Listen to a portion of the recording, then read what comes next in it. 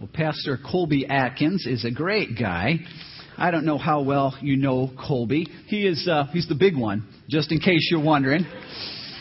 Now, let's say Colby and I are hanging out at the mall, our favorite thing to do. And we're walking through the mall, and we come across some friends of mine. Colby doesn't know them. And they are not church people. They're not interested in God. They're yuppie-ish sort of folk, 30-something, neat people. And I want to introduce them to Colby. What might I say?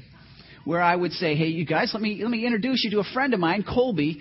Colby used to train killer whales at SeaWorld, which is, in fact, true. Colby, he's doing the grad school thing. His wife's an accountant. They got 3 great kids. This is Colby. Did I say anything that wasn't true about Colby there? No, it's all true. Well, we leave those guys in the cafe court. We keep going through the mall, and we come across some other friends of mine. They're neighbors of mine, actually. They're wannabe professional rockers. They got a garage band, and they're into skating, that kind of thing. And so I introduce them to Colby, and I say, hey, you guys, here's Colby. I want you to meet Colby. He is an incredible guitar player. Man, if you guys ever jam and you're looking for someone to scream on the guitar, bring this guy over. He can do it. Now, Colby also goes extreme snowboarding once a year in Colorado. You should get to know this guy. Now, did I say anything not true about Colby? No, everything I said was 100% accurate. Different than the first way I introduced him, right? And the difference was just based on who I was talking to. We keep walking through the mall. We come across some pastor friends of mine. And I want to introduce them to Colby. And so I say, hey, you guys, I want you to meet Pastor Colby Atkins. Colby's one of the pastors at our church. He directs one of our worship services. Again, he's seeking to get his grad school in ministry. He's got his degree from Asbury in ministry. He's got a passion to see people understand what the Bible says about Jesus. Did I say anything not true about Colby? No, everything I shared was 100% accurate. Once in a while, folk will ask me, why do we have 4 Gospels? I mean, wouldn't one have sufficed? I mean, there's a lot of repetition. And why do we have 4? And part of the reason is that there are 4 specific groups that God is trying to introduce Jesus to. And he wants so much. This tells us something about God. He wants us so much to understand who Jesus is, that he was tailor-making it for the different groups. It's important that we understand who Jesus is. It amazes me in this world, in this high literacy era of the United States of America, how much ignorance is out there regarding who Jesus is. Jesus is a great moral teacher. He's just one of the world's many religious people. That's the thought. You know, one of the Gospels we want to look at for just a brief moment this morning as we look at the life of Jesus is the Gospel, my favorite one, Mark. The Gospel of Mark. Now, it's important because, again, he's introducing, Matthew's talking to the theologians, trying to introduce Jesus, and John's talking to the Greek philosopher people, trying to introduce Jesus. But Mark is talking to the Roman Christians. These guys didn't grow up in the Holy Land. These guys don't have a lot of understanding with the Old Testament. These guys, I call them, blue-collar, hard-working folk. And these guys aren't interested in theology. They're not interested in philosophy. They're not interested in theory. Their issue is, does it work? They are pragmatists extraordinaire. They want to know, does this work? If it doesn't work, I've got other things to do. Thank you very much. They're very much pragmatists. Also, you need to know something about Mark's audience. These guys are persecuted. Mark written probably early 60s, late 50s, early 60s. And up to this point, Christianity is considered basically an aberration of Judaism. It's just kind of a cult. It's kind of in the shadows, just growing a little bit. It's part of a Judaistic sort of thing. And in Rome, that's where it was. That's what was going on. Now, 64 A.D. in Rome, great Roman fire happens. 10 of the 14 wards in Rome burned up. And tradition tells us that the Caesar, Nero, is the one who ordered the fire be set because it was kind of like a slum area. It took care of all the poor people were living there, and he wanted to rebuild it. Tradition says that he played his harp while he watched it burn. Well, the people who are displaced now are a little bit ticked off, and so they're trying to figure out now what are they going to do. Word on the street is that Nero did this, and so they're raising up in a coup, and it's not looking good for Nero. So he starts looking around, seeing who he could blame, and guess what? He blames the Christians. Yes, this cult. These are the guys that did it. And so major persecution happens among the Christians. Look what Tacitus writes about this at this point. It says, accordingly, arrest was first made of those who confessed to being Christians. Next, on their own disclosures, vast numbers were convicted. Every sort of derision was added to their death. They were wrapped in the skins of wild beasts and dismembered by dogs. Others were set afire to serve as lamps by night. Nero had offered his gardens for the spectacle. Now, you can imagine at this point these Roman Christians are being chased down the alley by a bunch of Roman guards, and they're asking themselves, am I sure I'm into this?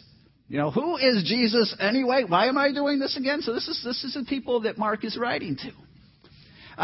There are also people that Mark is addressing in a secondary sense. These are the non-believers that are on the sidelines that are watching this all unravel, and they're saying, for crying out loud, you Christians, why don't you just deny Christ? Why don't you just get out of the cult? I mean, look what it's costing you. It can't be worth it. And so Mark writes to these people to try to answer that question. I don't know if you've ever been in such a situation.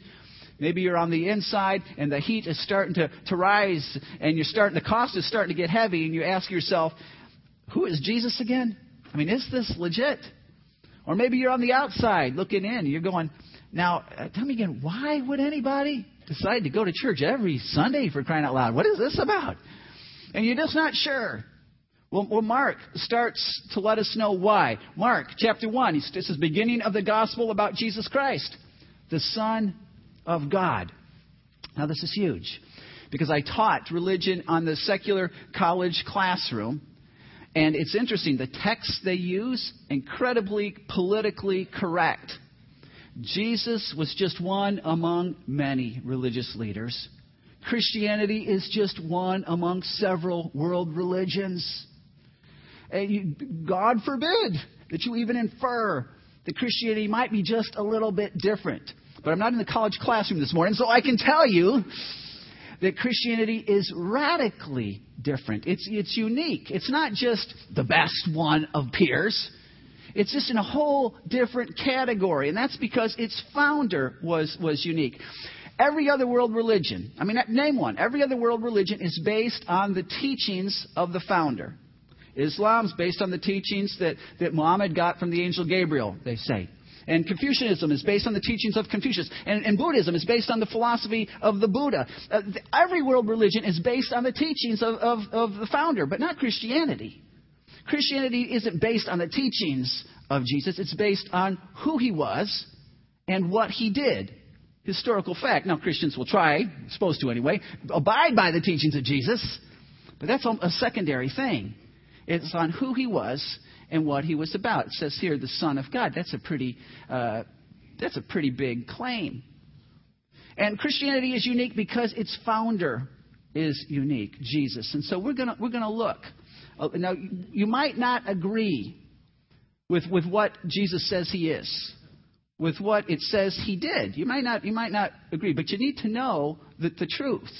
Because God has gone to so much work for Gospels to let us know. He really wants us to know who Jesus was. And then we've got a belief issue. You can choose to abide by that or believe it or not. First of all, Jesus is unique in his claims. Okay, he's unique in his claims. Philip said, Lord, show us the Father and that will be enough for us. Jesus answered, don't you know me, Philip? Even after I have been among you such a long time, anyone who has seen me has seen the Father. How can you say, show us the Father? Don't you believe that I am in the Father and that the Father is in me? The words I say to you are not just my own. Rather, it is the Father living in me who is doing his work. Jesus is claiming deity. He's talking to the Pharisees here. He says, your father Abraham rejoiced at the thought of seeing my day. He saw it and was glad. The Pharisees counter back. You're not yet 50 years old, they said to him. And you've seen Abraham? I tell you the truth, Jesus answered. Before Abraham was born, I am. Now, this phrase, I am, what he's referring to is what they would have understood clearly. Exodus chapter 3. Moses is talking to the burning bush. You know, God in the burning bush. And God in the burning bush says, Moses. You know, I don't know how his voice sounds, but I'm going to go with the television thing. Moses, go to Egypt. And Moses says, I don't know if I want to go to Egypt. There's a contract down on me in Egypt, and I kind of like things here in the desert. And he says, you go, I'm God, go. And so he's going back and forth with God. And he says, well, God, what if I get there and they say, God who? I mean, what do I tell them? And God says, if they ask my name, Exodus 3, he says, this is what you're supposed to tell them. Tell them that I am sent you. That's Yahweh. That's Jehovah. So Jesus here very clearly is saying, before Abraham was born, I am. He was claiming deity. Now you need to know that no other religious leader, Muhammad didn't, Confucius didn't, no other religious leader claims deity. Jesus is unique in this. He's got some audacious claims. Look at this. John 14:6, Jesus answered, I am the way and the truth and the life. No one comes to the Father except through me. You're hanging out in your driveway. Your neighbor just gets through cutting his grass. He comes over to talk to you. You say, hey, John, how are you? Providing that that's his name. And he says, looks at you and he says, I am the way and the truth and the life. No man comes to the Father except by me. What are you thinking of John at this point, right? Yeah, what are you smoking, John? You know, what are you starting a cult here? What's going on? You're thinking that he's had too many. Something is really wrong with John. For Jesus to make these kind of claims, this is pretty intense. Pretty significant. No other religious leader makes claims like this about himself. It puts Christianity in a whole different category. Now, Jesus makes these kinds of claims about himself, but he doesn't say blindly, just believe it, because he knows a little bit better than that. A lot of people will make kind of claims, but he wants to give us a little evidence. And so Jesus is unique in fulfilled prophecy. Let's see if we've got that. On to the next. One more. He's unique and fulfilled prophecy. You know, I think this is fascinating for me because the Old Testament is written anywhere between 1,500 years and 400 years before Jesus. It's according to which part of it you want to read. And the whole Old Testament, 300 times it talks about one day God's going to send his Son, the Messiah, into the world. And scholars tell us that there are anywhere between 61 and 109 major prophecies about this Messiah. You know, it's according to how you want to define major. Here are just 8 of them. It said that he would be from Abraham's seed. Now, Abraham had some kids and grandkids and lots of grandkids and that kind of thing. But the Messiah would be from the tribe of Judah. It's one of his great-grandchildren. He would then be from the family of King David. The Messiah would be born in Bethlehem. Bethlehem, Ephrathah was a cheap podunk town. I mean, it's kind of like McCain or something. You know, it's just if you're from McCain, I'm sure it's a wonderful place. But either way, Jesus would be born there. It says that he would be betrayed for 30 pieces of silver, which is what Judas got for betraying the Messiah, 30 pieces of silver. The prophecy is that he would be crucified, which is an incredible prophecy. It describes crucifixion in Psalm 22, hundreds of years before the Romans invented crucifixion. It says that Jesus would die, or the Messiah would die among thieves. Think of Golgotha, one on his left, one on his right. It says that Jesus would be buried. The Messiah would be buried in a rich man's tomb. Joseph of Arimathea puts Jesus in his tomb. Now, there's 61 to 109 of these. And Josh McDowell points out that Peter Stoner, a mathematician, has checked this out. And he said that for one person to fulfill just 8 of these prophecies, this 61 to 109, just one person to fulfill just 8 of them, the odds of doing that are 1 in 10 to the 17th power. That's like 1 in 100,000 trillion. And Josh McDowell gives us a word picture with this. He says it's kind of like taking the state of Texas and filling it 2 feet high with silver dollars. Whole state. That's a long state if you're ever trying to do that. 2 feet high with silver dollars. Marking one of them with a red dot. And then blindfolding somebody and sending him out. And on his first try, first one he picks up is the silver dollar with the red dot. That's the odds of this happening. That's only 8. If you were going to fulfill 16 of these, odds are 1 in 10 to the 45th power. That's a decimal point with 44 zeros and a 1. I'm not a mathematician, but they don't call that a probability. They call that an impossibility. And that's just 16. Can you imagine fulfilling 109 of these things? Now, it's amazing because no other religious leader claims that there were even prophecies about their birth. None. No other religious leader's followers claim that there were prophecies about their birth that were fulfilled.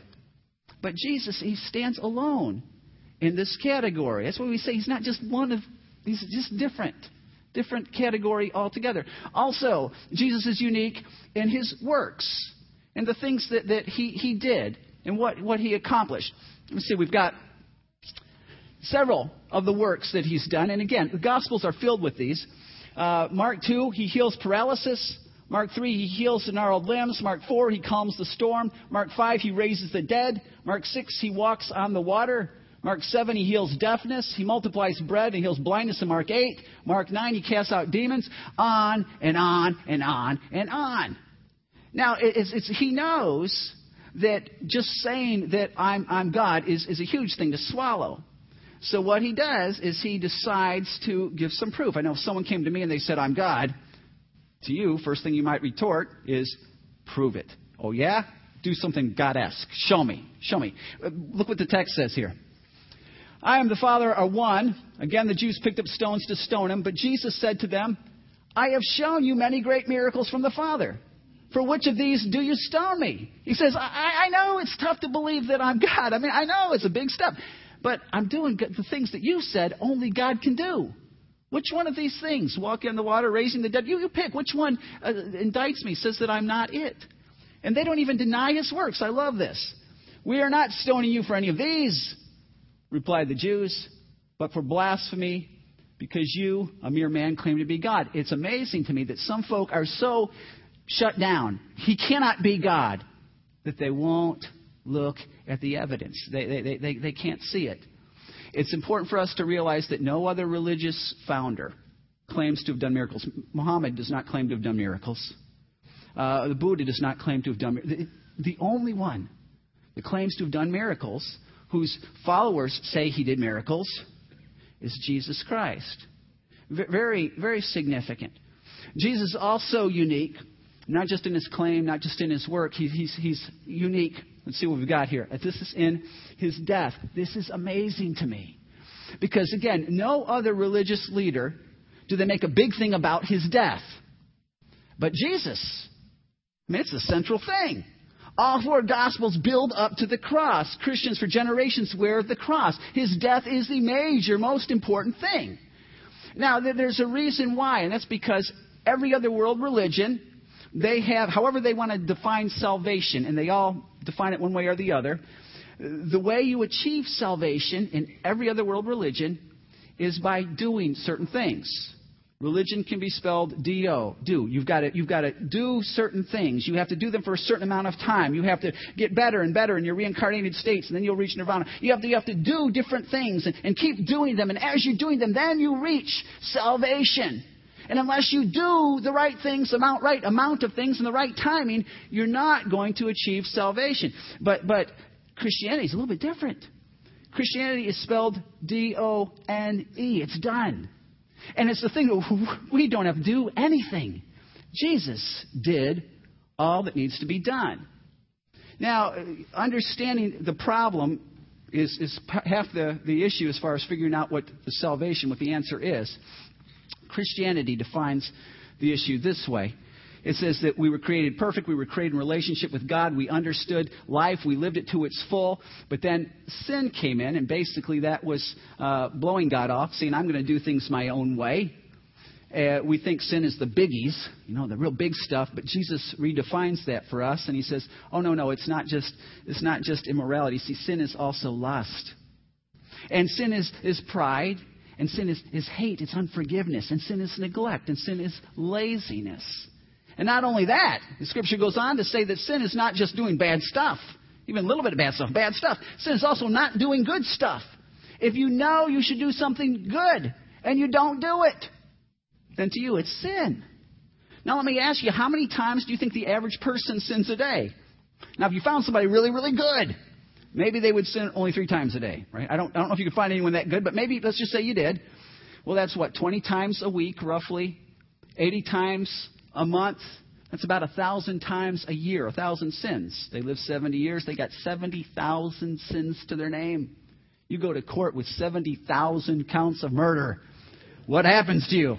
The judge, I'll let you off. No, you're in all kinds of trouble. You're in all kinds of trouble. It's like in heaven, we all have a big whiteboard. and with your name at the top of it. And every time you sin, don't you love this? Every time you sin, you do what you're not supposed to do. You don't do what you're supposed to do. God takes out the marker and he writes that on the whiteboard. Then one day, you stand before him. You say, hey, man, let me into heaven. And God says, why should I let you into heaven? You said, well, I've been pretty good. And God looks at the board. And he says, excuse me? Do what? He says, heaven's perfect. And if I let anybody in here who's not perfect, it's not going to be perfect anymore. So pretty good is just not going to... Sorry. And what do you do?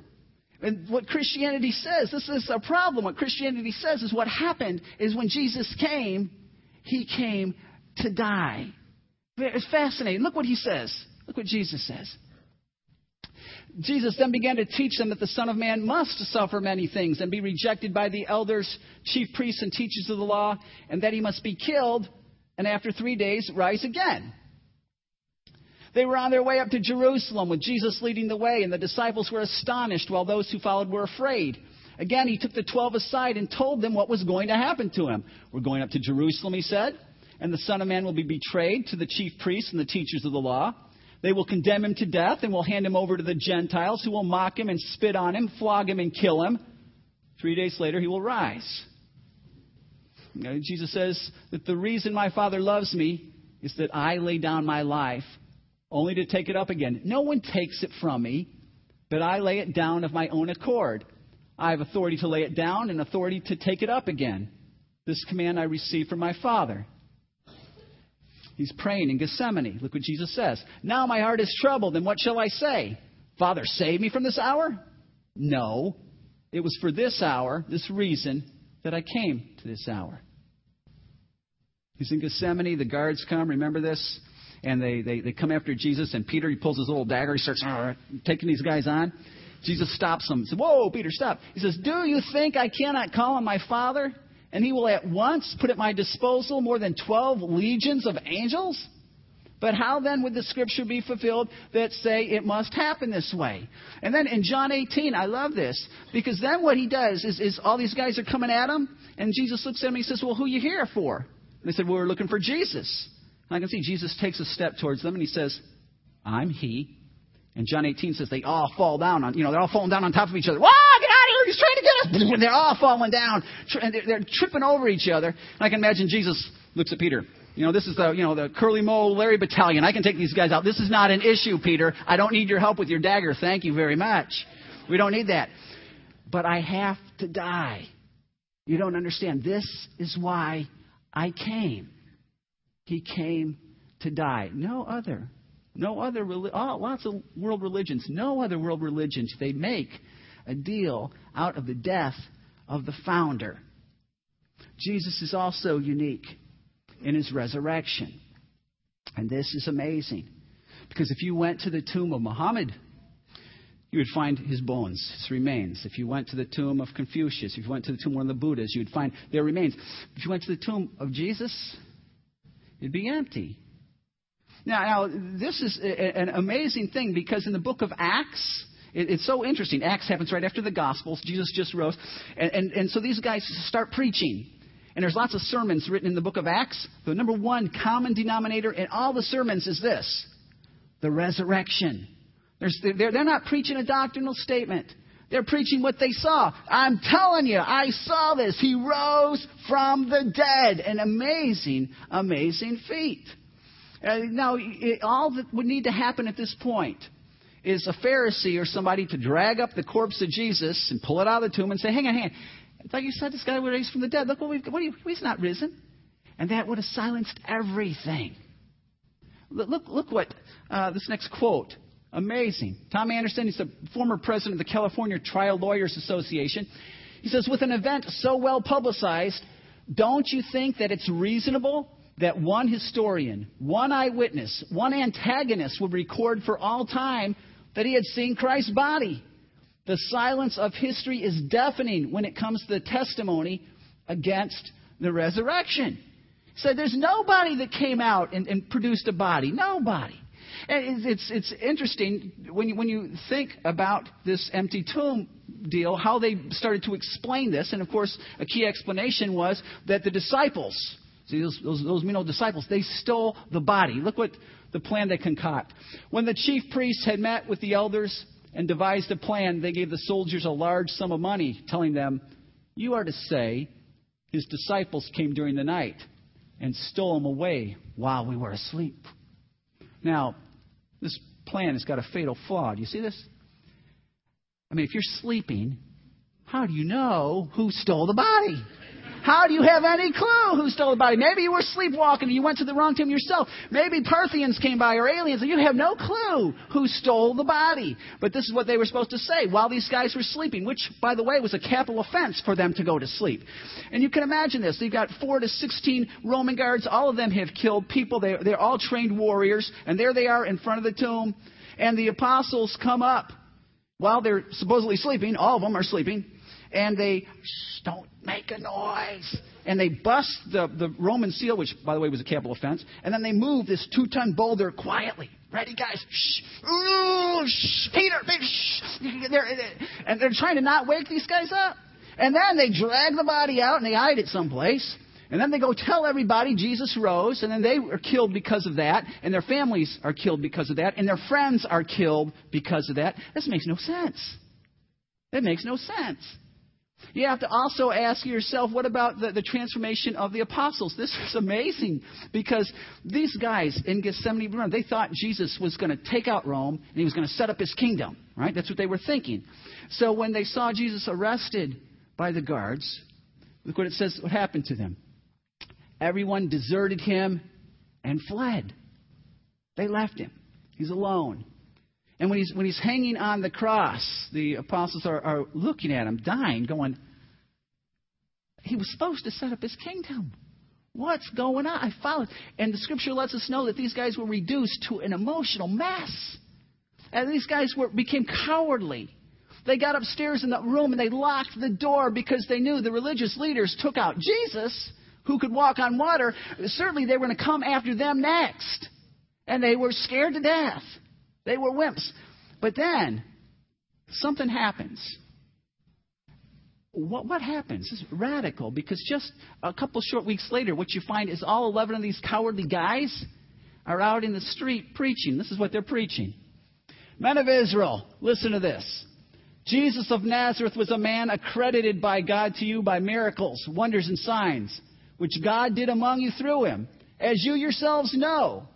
No one can oppose that and say, no, he didn't. Oh, yeah, I guess he did. This man was handed over to you by God's set purpose and foreknowledge, and you, with the help of wicked men, put him to death by nailing him to the cross.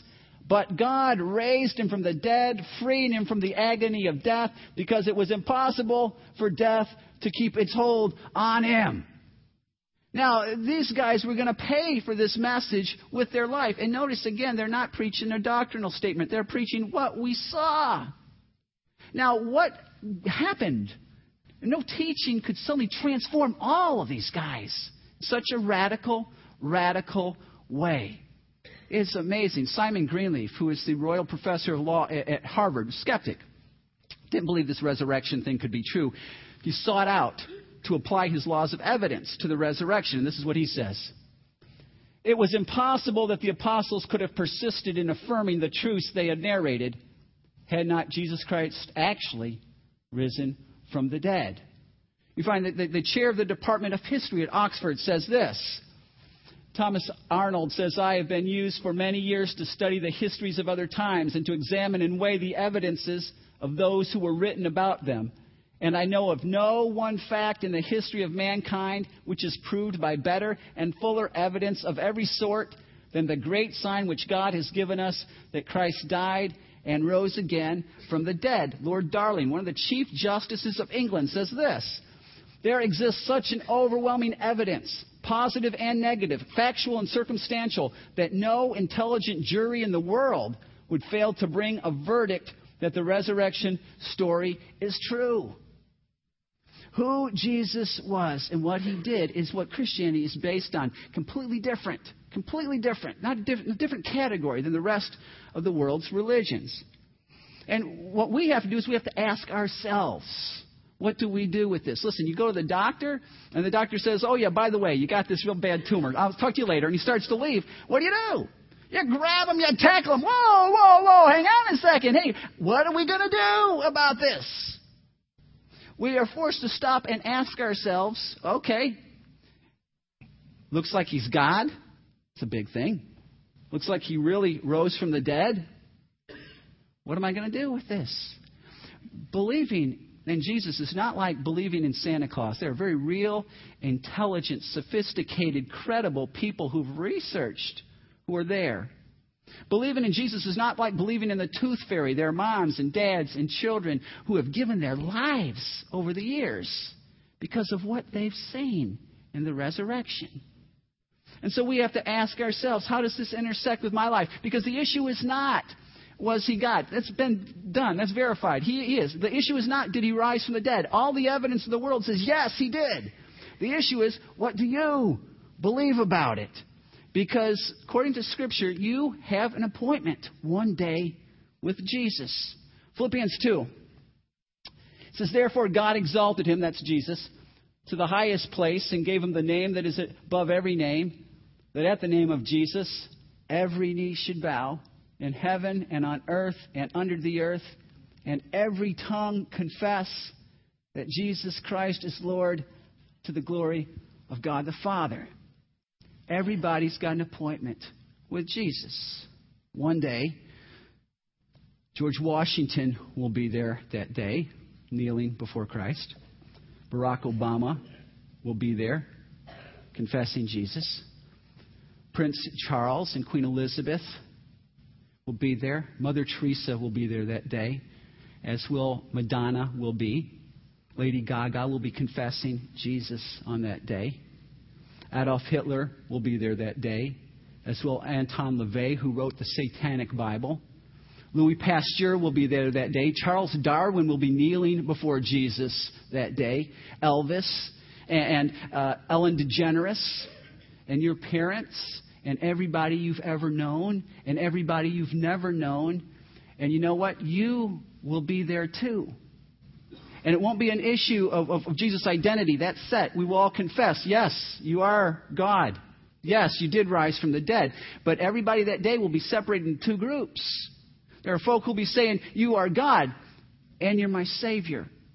I surrendered my life to you. I realized that you died for me. And then there are those folk that say, you're God and I'm going to know you as judge. And the only difference between what group you're in is what you believe about Jesus' identity and what he did. It's the only difference. So let me ask you, who do you think Jesus was? Just a good moral teacher? Just another one of the world's great religion starters? Or was he who he said he was? Did he do what he said he would do? What you believe about that makes all the difference in this world, Easter and beyond.